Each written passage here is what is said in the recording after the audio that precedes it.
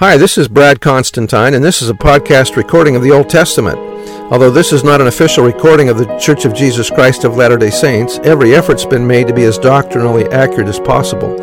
I'll be using for the text the Joseph Smith translation of the Old Testament, along with many commentaries from general authorities of the Church, BYU professors, Bible scholars, and others. This format will be very detailed, and so if you want a deep analysis of the Old Testament, you come to the right place. Thanks for your attendance. Alrighty, this is going to be 2 Samuel chapter 9. And David said, "Is there yet any that is left of the house of Saul, that I may show him kindness for Jonathan's sake?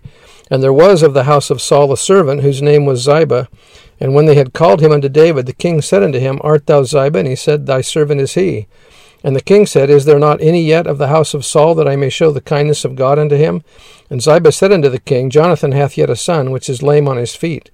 And the king said unto him, Where is he? And Ziba said unto the king, Behold, he is in the house of Machir the son of Ammiel in Lo-debar. Then King David sent and fetched him out of the house of Machir the son of Ammiel from Lo-debar. Now when Mephibosheth the son of Jonathan the son of Saul was come unto David, he fell on his face and did reverence. And David said, Mephibosheth. And he answered, Behold thy servant. And David said unto him, Fear not, for I will surely show thee kindness for Jonathan thy father's sake, and will restore thee all the land of Saul thy father, and thou shalt eat bread at thy table continually.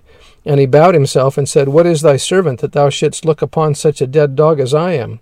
Then the king called to Ziba, Saul's servant, and said unto him, I have given unto thy master's son all that pertained to Saul and to all his house.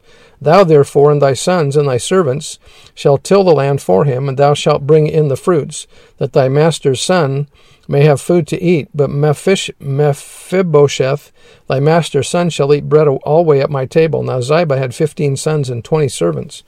Then said Ziba unto the king, According to all that my lord the king hath commanded his servant, so shall thy servant do. As for Mephibosheth, said the king, he shall eat at my table as one of the king's sons. And Mephibosheth had a son, whose name was Micah, and all that dwelt in the house of Ziba were servants unto Mephibosheth. So Mephibosheth dwelt in Jerusalem, for he did eat continually at the king's table, and was lame on both his feet.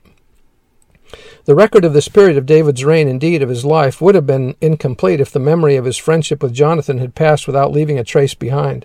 But it was not so.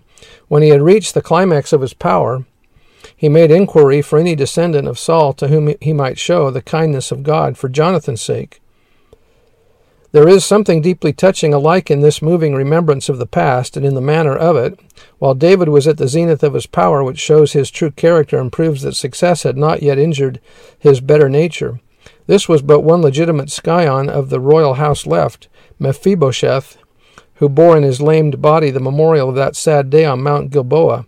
It is another bright glimpse into the moral state of the people that all this time the poor neglected descendant of fallen royalty should have found a home and support in the house of the wealthy chieftain Machir, the son of Ammiel, at Lo-debar, near Mahanaim, the scene of Ishbosheth's murder. Yet another evidence was afterwards given of the worth and character of Machir. He had evidently known to appreciate David's conduct toward Mephibosheth, and in consequence became one of his warmest adherents, not only in the time of prosperity, but in that of direst adversity, when he dared openly to espouse David's cause and to supply him in his flight with much-needed help. But to return, the first care of the king was to send for Ziba, well known as a servant of Saul, perhaps formerly the servant of his household. It is curious to note how, even after David assured him of his friendly intentions, Ziba, on mentioning Mephibosheth, immediately told that he was lame on his feet, as if to avert possible evil consequences. So strongly did the Oriental idea seem rooted in his mind that a new king would certainly compass the death of all the descendants of his predecessor.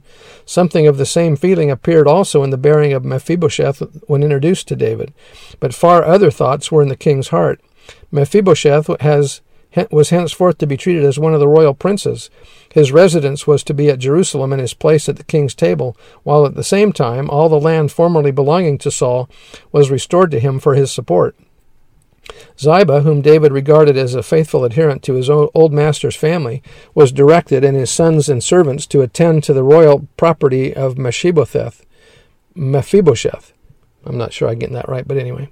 We love to dwell upon this incident in the history of David, which forms, so to speak, an appendix to the narrative of the first period of his reign, not merely for what it tells us of the king, but as the last bright spot on which the eye rests. Other thoughts also seem to crowd around us as we repeat to ourselves such words as the kindness of God and for Jonathan's sake. Thus, much would a man do, and so earnestly would he inquire for the sake of an earthly friend whom he had loved. Is there not a higher sense in which for Jonathan's sake can bring us comfort and give us direction in the service of love? And that was by Alfred Edersheim. That's the end of chapter 9. We'll see you next time. Bye.